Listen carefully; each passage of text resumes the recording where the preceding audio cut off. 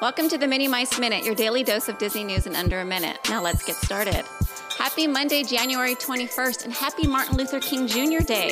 To honor the great doctor and reverend, we will begin with one of his most profound quotes. I have decided to stick with love. Hate is too great a burden to bear. Weather in the parks today is sunny with a high of 62 degrees. Today in Disney history, in the year 1977, Disney's original Freaky Friday is released into theaters. As we all know, get your ears on. A Mickey and Minnie celebration is in full swing right now in the parks. And starting tomorrow, all the Valentine's Day decor, merch, and treats will also be hitting the parks. As part of Disney's Valentine's celebration, upon entering Disneyland, guests will be greeted with a new Mickey Mouse floral portrait in front of the train that will make for a great photo op. In downtown Disney news, Sprinkles Cupcakes is continuing with their cereal-flavored cupcakes. And starting today till January 27th, they will be offering Crunch Berry cupcakes. Then ending off the month with Lucky Charms cupcakes from January 28th to February 3rd. Thanks for joining us today.